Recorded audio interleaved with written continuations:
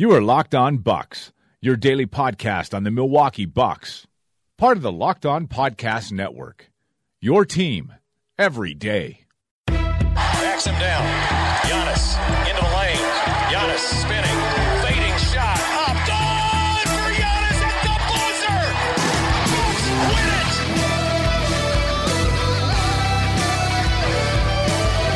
We may be young, but we believe on the future. Bucks win it. We may be young, but we believe on the future. Bucks win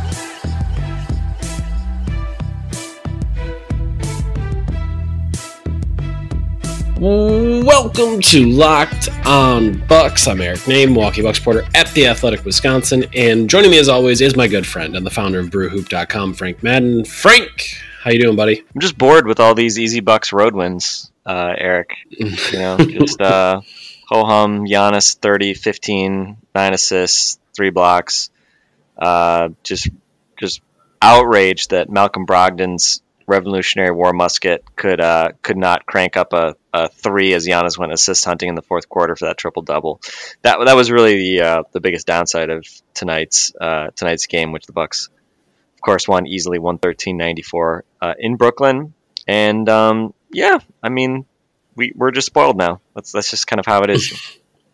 Yeah, no, I don't even think it's boring Bucks basketball is not 15-win variety Bucks basketball. It is they just dominate teams. Bucks basketball. It's a strange world that we live in. But yeah, after dropping their first on a 5-game road trip to Oklahoma City last Sunday, they've now rattled off 4 straight wins and get to come home on Wednesday and continue their way towards the All-Star break, where they go kind of every other, and then Friday and Saturday they have a back-to-back, Dallas and Orlando. So just kind of a period where they're just going to kind of keep playing and get themselves up to the All-Star break, but it doesn't seem to affect them much. They beat the Nets 113-94 tonight, and I mean, I think this game recap's going to be pretty quick. The Nets threw a junk defense at the Bucks, so we talked about Mike Prada wondering if more teams are going to try gimmicky stuff on the Bucks, and that is what the Nets did. They played some zone, and then they did their Jared Allen kind of one-man zone kind of stuff, and just tried to junk it up as much as possible for the Bucks. And I mean, to their credit, it kind of worked. From the 3-point line tonight, the Bucks were just 10 of 39. And, outside of Giannis, no one really had a great offensive night. I'm trying to think if there's anyone I'm forgetting. Maybe George Hill was okay. Ersan Ilyasova was 2 out of 8, which is phenomenal by Ersan's recent standards. 9 boards, 7 offensive rebounds, lots of tappa. So shout out to Ersan for trying and actually scoring a basket for the first time in almost 60 minutes of game action. So we'll see if that means anything. But it was not a banner night offensively. And you look at the Bucks' offensive rating, just 106.8. This was you see 113 in terms of points, but it was a really fast-paced game, and certainly that masked, I think, some of the inefficiency. Although I think anybody who watched that game, would not have been surprised to hear that the Bucks shot poorly from 3 and the Nets shot far worse than that. As you said, 10 for 39 from the Bucks, 5 out of 42 for Brooklyn. Brooklyn is not going to win many basketball games when they shoot 5 out of 42 from 3. No, they're not. They really are not. And, I was talking about it on a couple of radio hits today, and it was just like, this is the type of team that could, make things difficult for the Bucks. If they're at home, they get going, they shoot enough threes that can really throw off the variance of outcomes in a game. And, I was right about it throwing off the variance of outcomes, but in the wrong direction. Rather than going 25 of 42 from 3, they went 5 of 42 from 3. And I mean, I'm all for shooting threes, but I mean, there was a good batch of those that were just not good shots. Like, they were some contested threes. Shabazz Napier was 0 for 10 from the 3-point line. just Not great, Bob.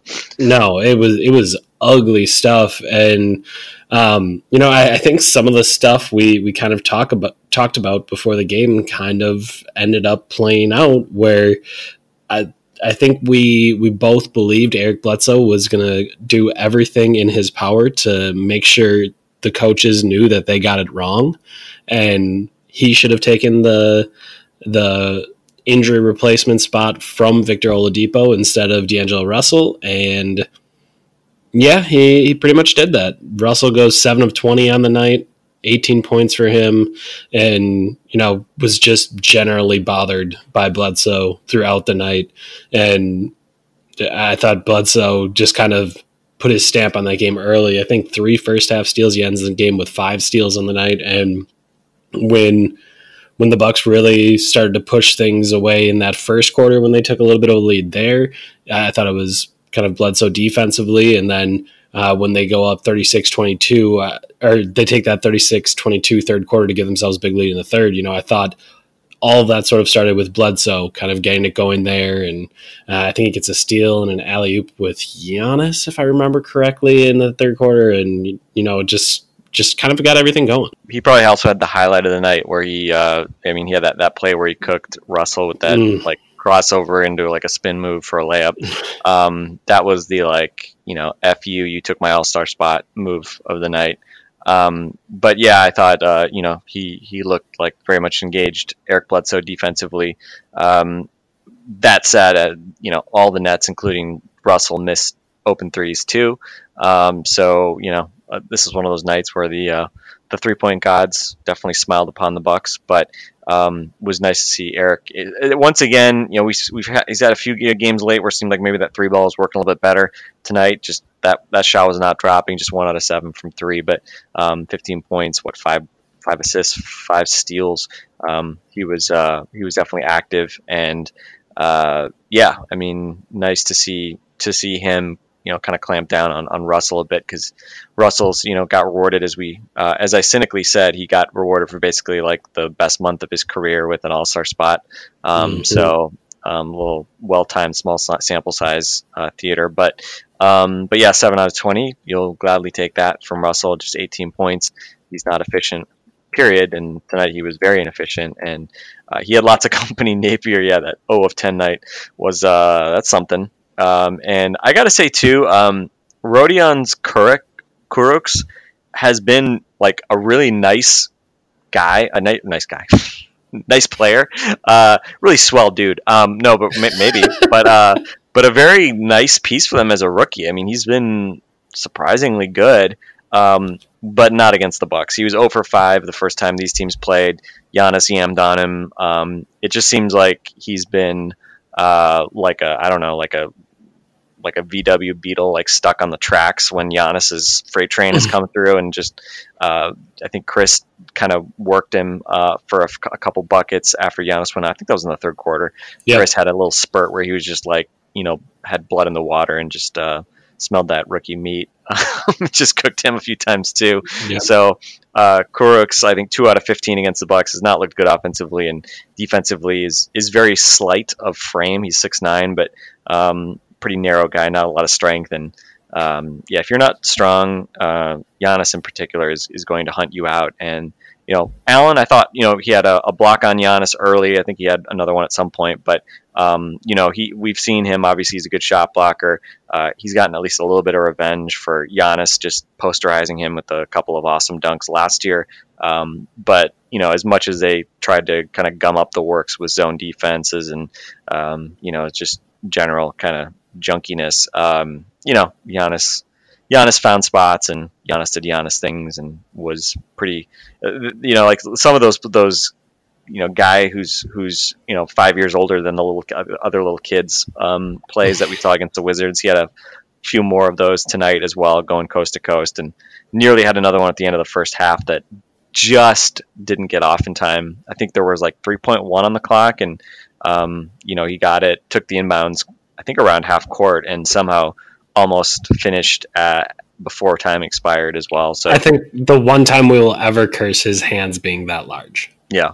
couldn't get it out in time. Should have let the ball bounce another foot before he picked it up. But yeah, again, a little hard to say.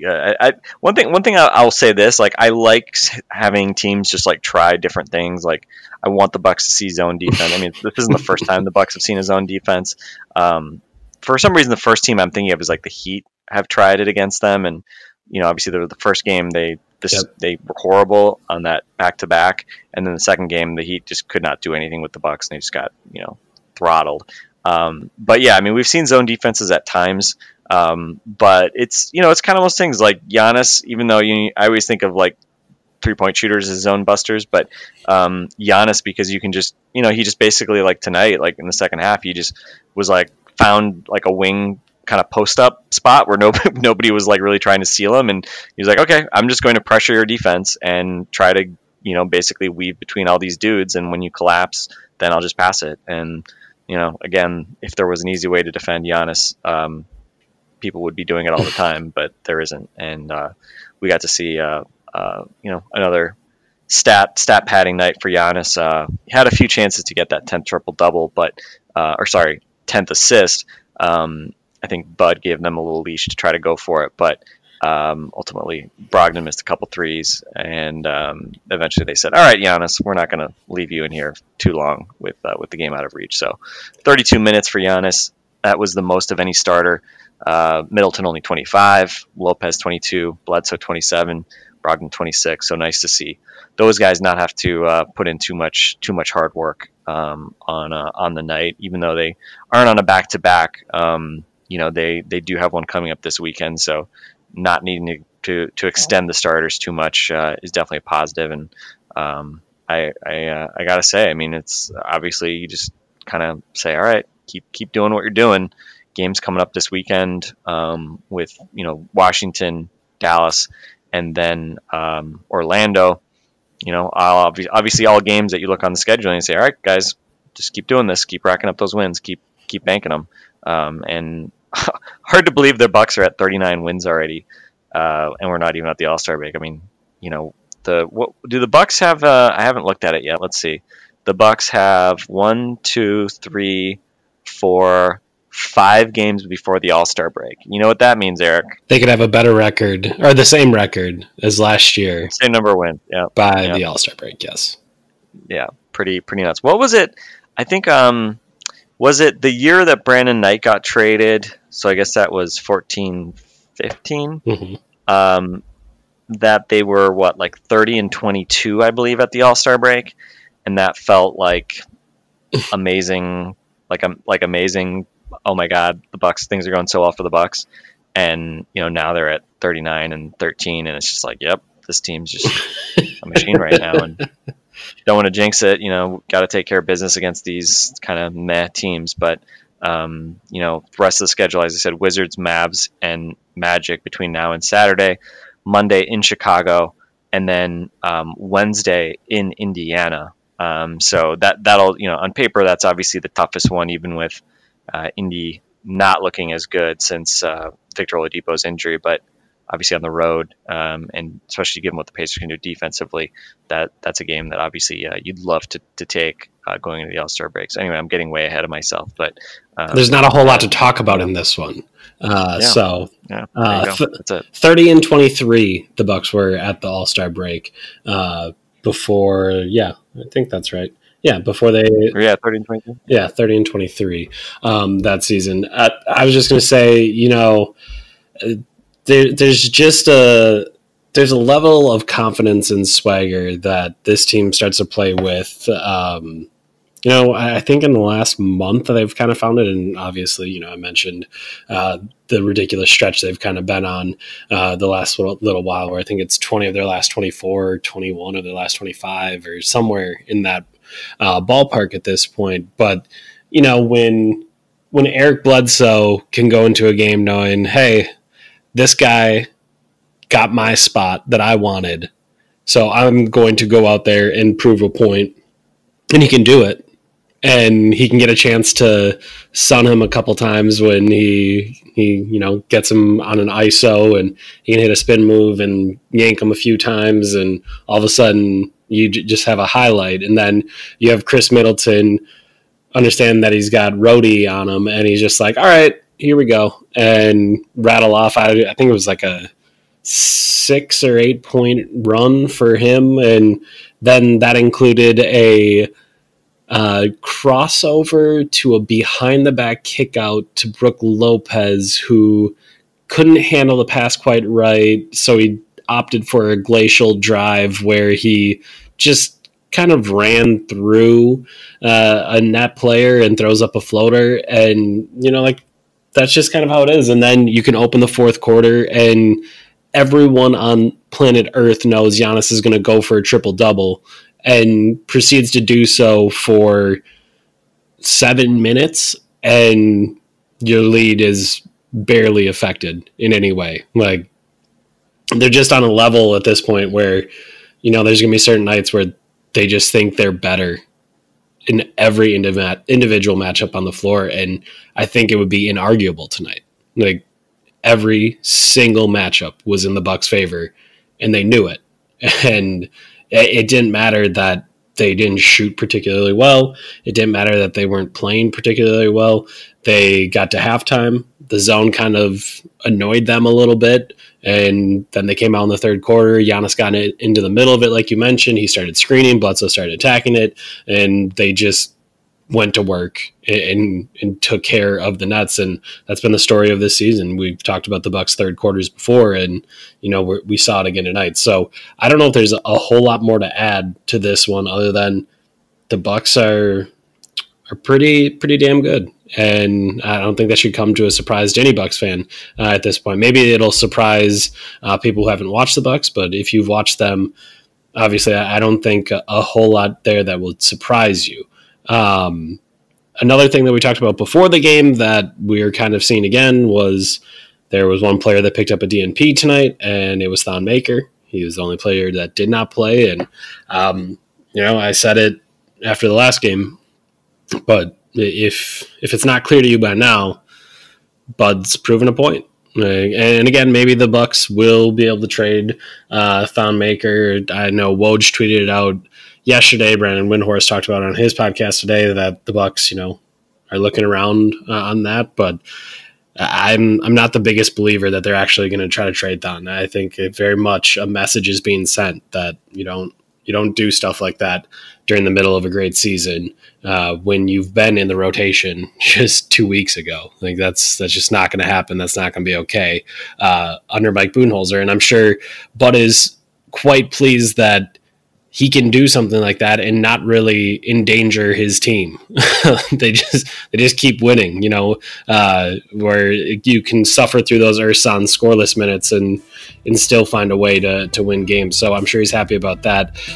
Anything else from this game before we go through, I guess, just rumors and all sorts of other stuff on the periphery of the team? I vote for rumors and innuendo. Let's do it. All right.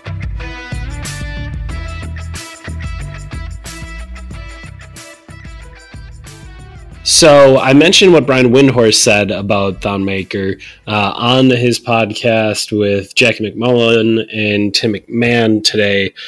He mentioned that the Bucks are trying with Maker, but they're also looking to sell off Tony Snell. And again, it's tough to know exactly what his trade market looks like, if he's played well enough this year to be considered a not wholly negative asset with his contract that goes for a couple of years now. But, with the Bucks, that would be, to me, what they're trying to do there is, if you move off that Tony Snell money, then you've cleaned up your cap space for a little while, and you can hopefully handle things a little bit easier. So that would be my guess in that. And I know I'm trying to think back, months ago, we argued about whether or not you'd actually trade Tony Snell.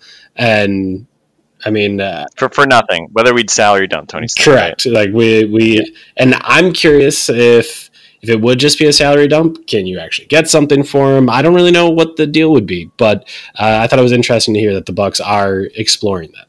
Yeah. Tony's one of those interesting guys. Cause I mean, if this was, like baseball, you you'd probably just happily keep Tony Snell because you're not worried about, luxury tax, salary cap, any other stuff.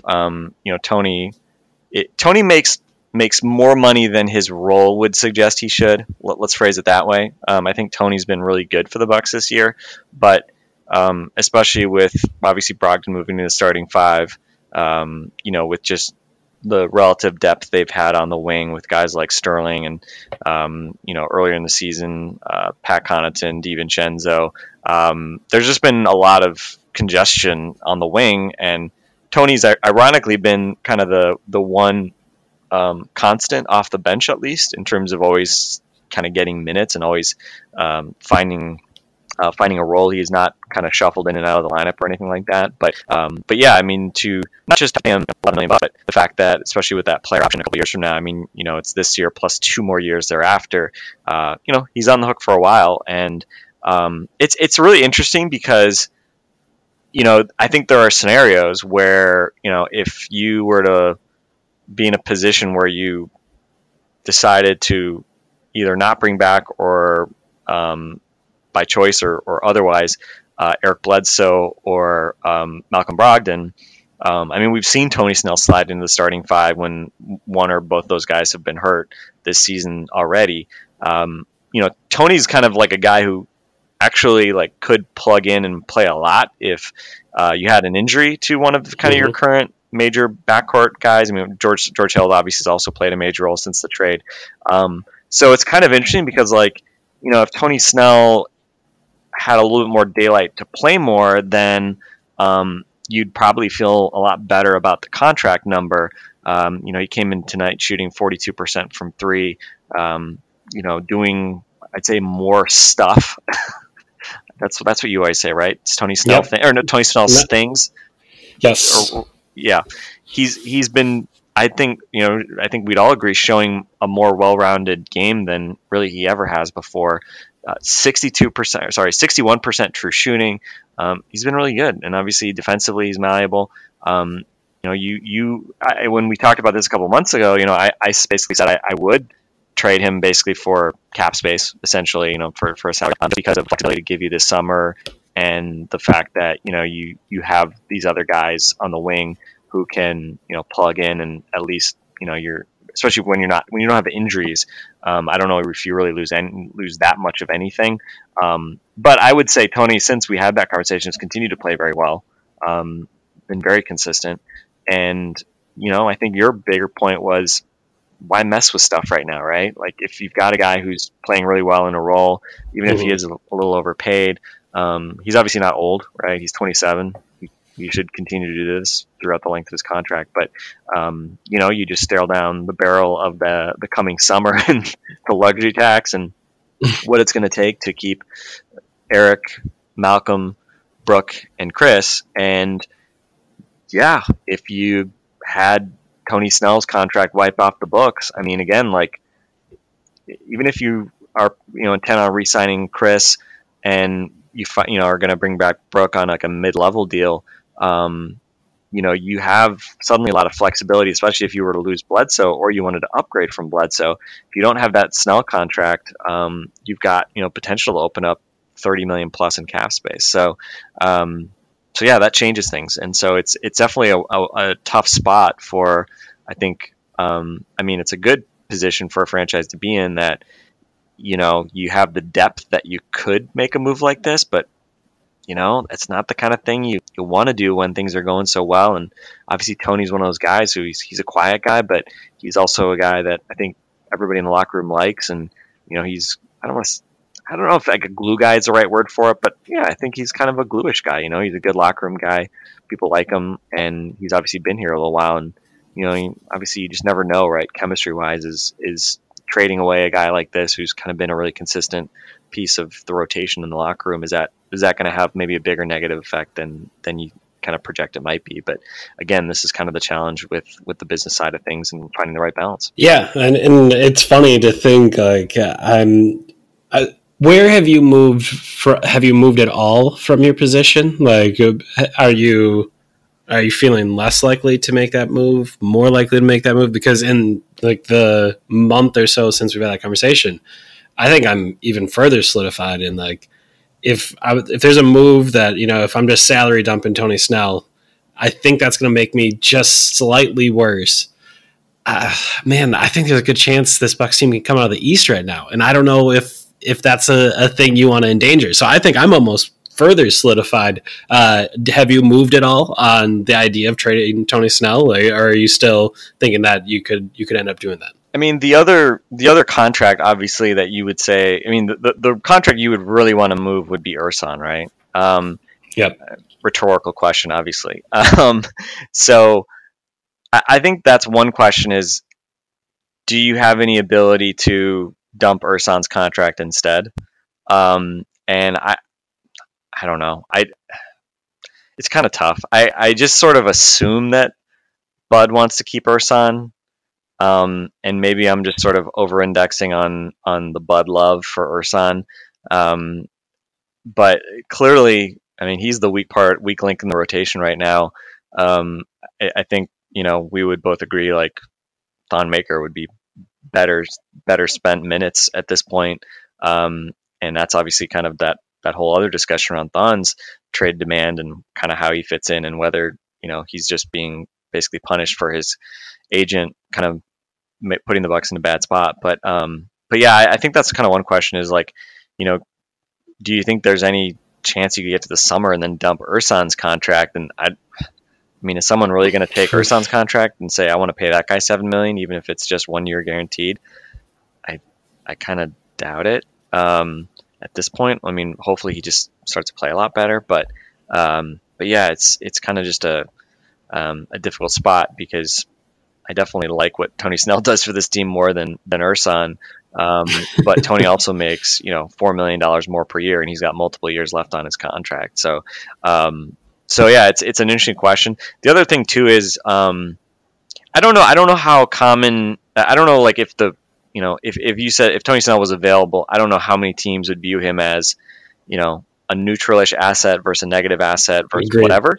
So like that's what I think is the most interesting about all of this. I have no idea. Yeah, I mean, I'm sure there's teams out there that are weak on the wing. Like early in the season when the Rockets had like no wing players and we're really hurting from the Trevor Ariza departure. I thought to myself, well, like, man, wouldn't the Rockets like to do? I was looking around, did the Rockets have enough kind of expiring salaries to make a move for Tony Snell? Like, was there an opportunity there? And, obviously it just didn't seem like, I don't know if there was really a way to do it with salary aggregation. I don't remember, to be honest, what their cap sheet looked like at the time. But it's, there's got to be, I imagine there is a team out there that would probably view him as at least like a neutral asset that, might be willing to deal him for like an expiring contract or something like that. I feel like the Pelicans, before they stopped caring about winning, like when they were still trying to win, like they desperately need wing help that can shoot threes, right?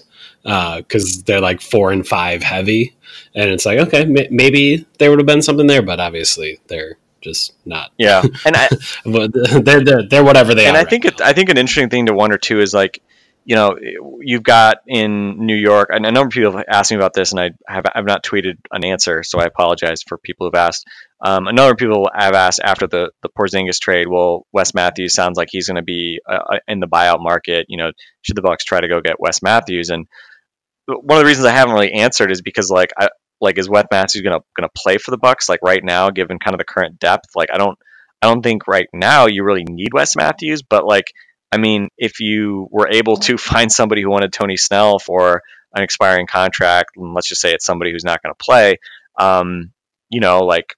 if you dealt Tony Snell and then just picked up, and I'm just making this up, and then just pick up, Wes Matthews on, a minimum contract on the buyout market, then I'm guessing you feel a lot better about at least your depth, right? Because again, Wes Matthews and Tony Snell, I mean, we can debate like who's better, who's worse at this point of their careers.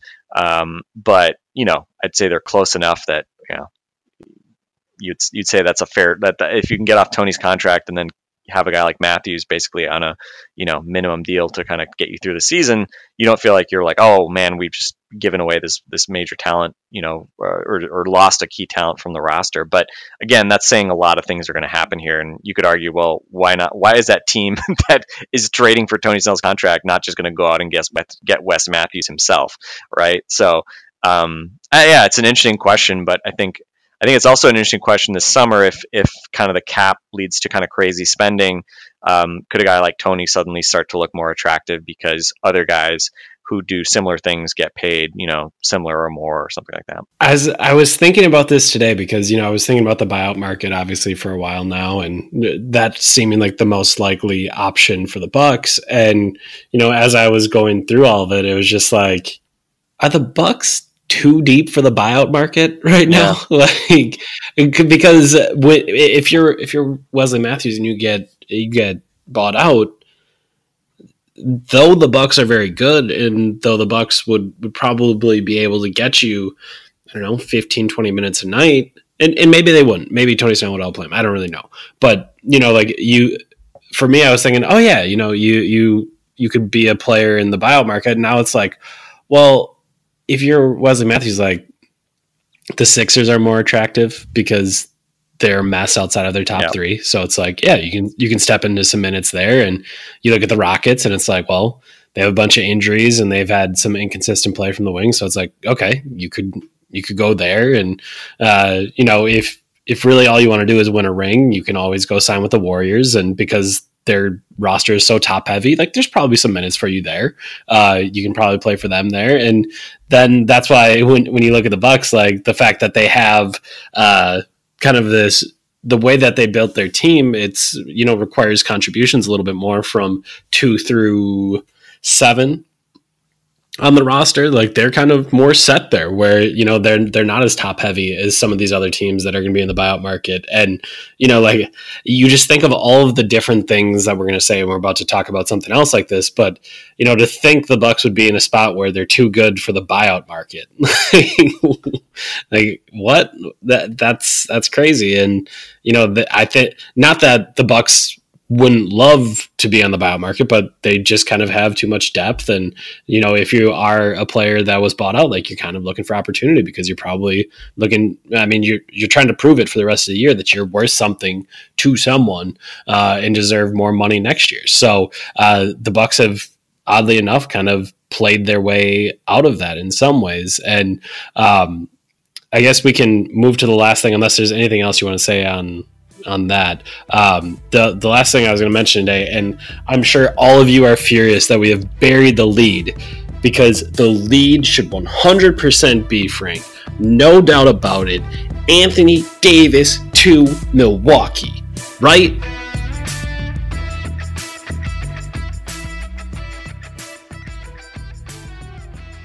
I thought you were going to say that Christian Wood has played in 2 straight games and scored 5 points in garbage time tonight. But no, I guess the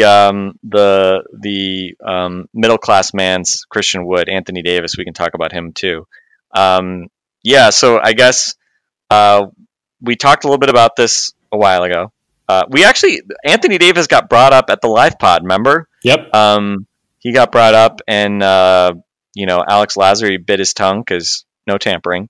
But we talked about, Anthony Davis, make it happen, but not going to happen. We were not worried about Anthony Davis and Giannis figuring out a way to play together. Sure, if you can get a top, X player in the league, you do that. But the interesting wrinkle today, we've obviously talked about how we just don't really feel the Bucks have the type of assets that would match what the Pelicans are looking for, namely young, upsidey, cost-controlled guys and first-round draft picks, and the Bucks have basically none of either.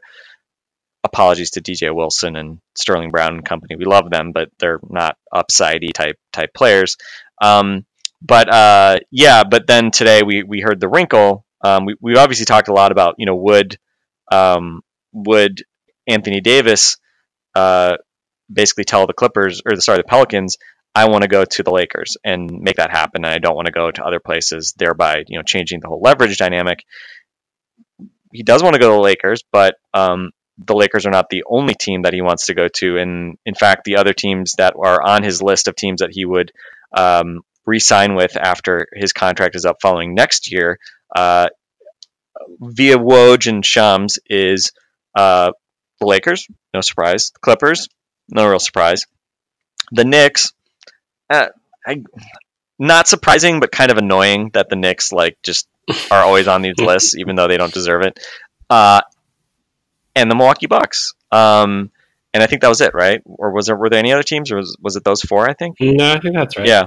So obviously that sent a shockwave across Bucks Twitter. I think most people realize that the Bucks, don't have the assets to, even bid against the Lakers, right? The Lakers offer that keeps getting turned down, with future first round picks and some combination of Brandon Ingram and Lonzo Ball and Kyle Kuzma, and I don't know if Josh Hart's still mentioned, but their coterie of former second overall picks, it seems, are certainly in play. And Malcolm Brogdon, again, restricted free agent to be. I guess you could say that he could certainly be part of a package, because you would be able to likely throw a lot of money at him, but then you're paying a ton of money to Malcolm Brogdon, which no disrespect to Malcolm Brogdon, isn't like the most valuable thing in the world. So yeah, we've obviously talked about why we don't think that's necessarily particularly meaningful, but we had not heard, of course, that Anthony Davis was actually not just neutral on signing Milwaukee, but that he indicated that he actually is on this list of preferred trade partners. So let me ask you this, Eric. Do you take this at face value? How cynical would you be about this? Is this just Rich Paul, his agent, trying to pick some teams that can't offer as good a deal as the Lakers, thus making it easier to justify getting traded to the Lakers? Is this him picking a small market team to make it look like he's not just chasing the big city lights? How do you process this? You took my cynical point. I believe that is exactly what is being done here. That the Rich Paul and his clutch crew are going through and trying to think of ways that you can kind of say it's not just the Lakers. That's not the only thing we like. So you throw in the Clippers, who are also based in Los Angeles, so you can make the Los Angeles big market play, which is just great. Well done. Unfortunately, for that point of view, Anthony Davis Sr. had a big problem with the way that the Celtics treated Isaiah Thomas. And, I'm trying to think, who was the Clippers' best player last year? I can't put my finger. Oh, Blake Griffin. And they said something to the effect of Clipper for life, I believe, and got him to sign a huge contract and then traded him to Detroit. So I got to say, maybe loyalty isn't actually the point you're trying to push across. So as you're saying, you don't want him to go to Boston because they traded Isaiah Thomas poorly, because the Clippers traded Blake Griffin probably just as poorly as the Celtics treated Isaiah Thomas. So, that's a really tough spot, but still, great job. Los Angeles on the list. It's not just Los Angeles either, though. Big markets. That the Knicks can be on the list. That's okay. That's fine, because they're also a big market. So you have two big markets, and then in the end, you have to make sure that you gotta also have a small market on there. So why don't you go find the small market team that is currently the best team in the league, the paragon for making right decisions with a superstar in a small town market, and you pick the Milwaukee Bucks, and you say that, and all of a sudden your bases are covered. You are not showing large market bias. You are not showing LA bias, even though you would like to be in LA and play for the Lakers. You've managed a way now to put some other teams on the list and make it very possible to trade to trade your client to those places, except the Bucks can't make a deal. The Knicks can't make a deal. And the Clippers. Wait, let me ask that question. So we talked about how obviously the lack of clarity on where the Knicks pick in the 2019 draft is going to be. That creates obviously a lot of uncertainty that both the Knicks as well as the Pelicans or any other team might kind of struggle with, right? Because it's like, how do you value that pick before you know where it's going to land? Especially with the new draft rules in place, like even if you thought they were going to be the worst team, the odds have dropped from 25% to 14%, I think, to get the first overall pick. So there's less certainty than ever in terms of where you're going to end up. But the Knicks, I do at least find interesting because, I mean, like, let me ask this, like, and this also is like another reason why I don't think the Bucks can compete, because if the Knicks offered, and I think probably their biggest problem is lack of like matching kind of lack of matching contracts for cap purposes. But they could do this in the summer, in theory, which may not be as appealing given they want to keep as many contract slots open as possible.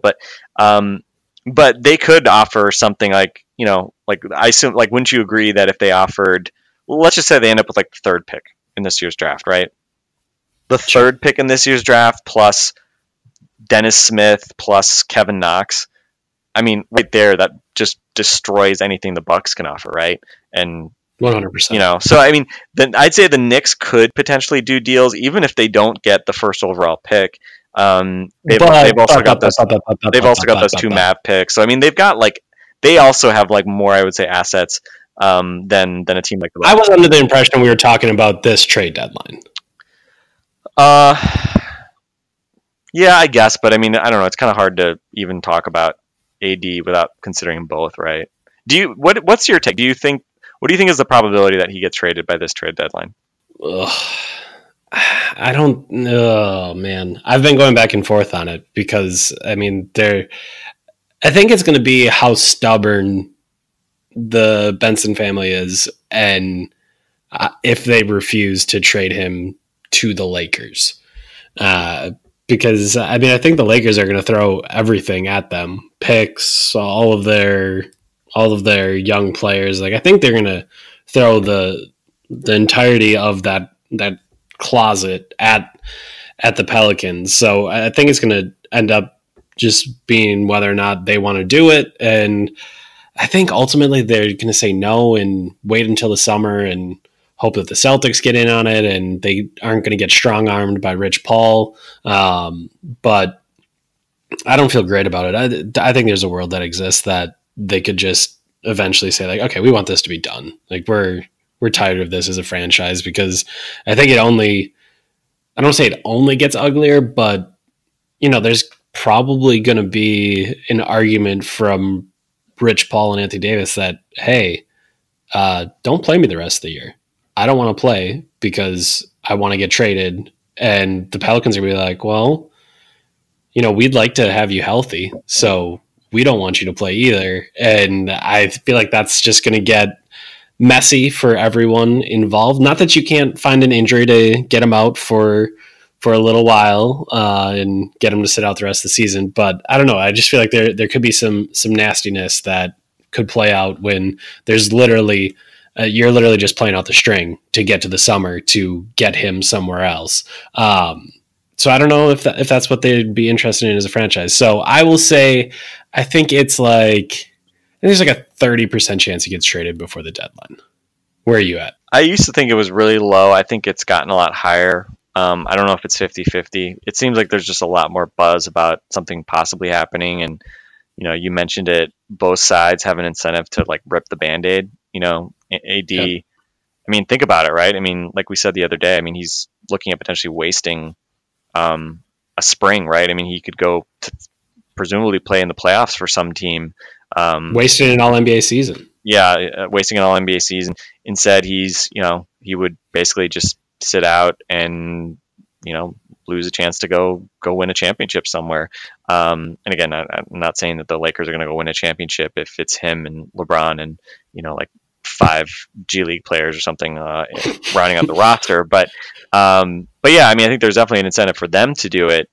I think it's just such a fascinating thing because I think so much of it really comes down to, can you scare off the Celtics? And it's kind of weird because like the Celtics almost like, do they almost like have to try to make a move? Do they have to? I mean, again, they can't have Kyrie and AD on the team at the same time until the summer. So do they have to? Like, and the word today was that they've basically indicated that they'll do whatever to get Anthony Davis this summer. But I mean, what if Kyrie leaves on July 1?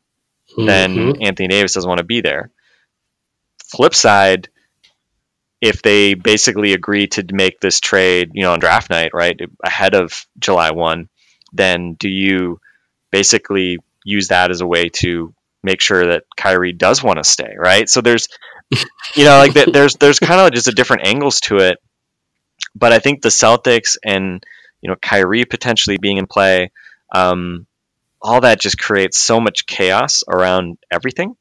And clearly, I think if AD really wants to go to LA, and that seems to be the indication, and if he wants to get this done sooner rather than later, which I don't know why he wouldn't, then I don't know. You kind of wonder, like, is there going to be more of a nuclear option used the rest of this week, right, in the next few days, to try to make something happen? Because really the only reason to do it now would be if you basically convince the Celtics that it's too risky to give up, Tatum or whatever premium assets this summer, so that the Pelicans can say, well, we weren't going to get Jason Tatum, so we'll take whatever we can get, and the Lakers offer was the best we could do, right?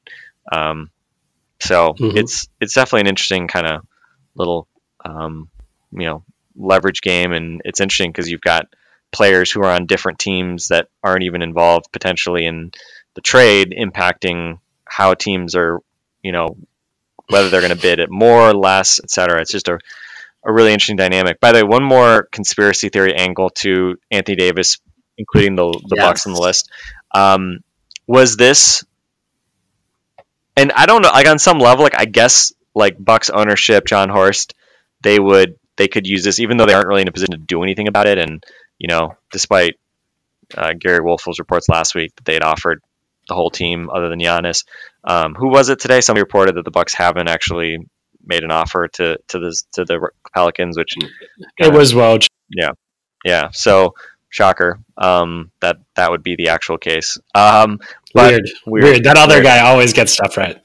Weird. But what if Rich Paul said, "Hey, Bucks, Eric Bledsoe's having a great year. We want to have a good discussion with you guys this summer. We want to make sure we get a good long-term deal for Eric. Why don't we throw you? I saw that as well. Why don't we throw you on the list and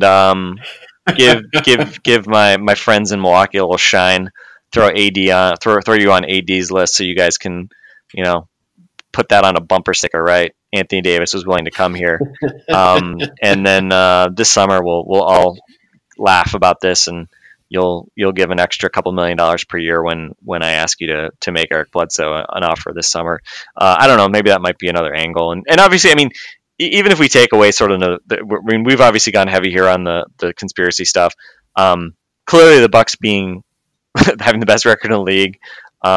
Anthony Davis being from Chicago, also could be part of this too, right? Like he would be very close to home. Mm-hmm. He's obviously not a guy who is, he's lived in crappy weather before, so it might not be as big of a deal to him as maybe somebody who is from Florida or something like that.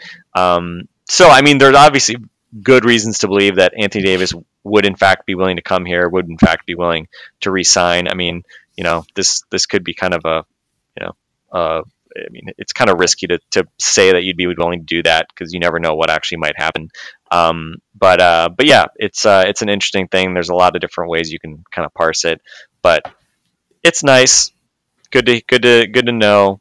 Bucks get a nice little positive spin out of it, and AD looks like a more reasonable person as he basically cancels out wanting to go to the Knicks, I guess, and ultimately nothing's really going to come of it. So, nobody got hurt. Okay. I haven't prepped you for this, so I apologize. Steve Von Horn time. Steve Von Horn, but I get a lot of questions about all of the insane ways in which the Bucks could offer something that could be attractive to the Pelicans for Anthony Davis. So, for the record, how many first-round picks could the Bucks offer in a trade for Anthony Davis? Their next two are tied up.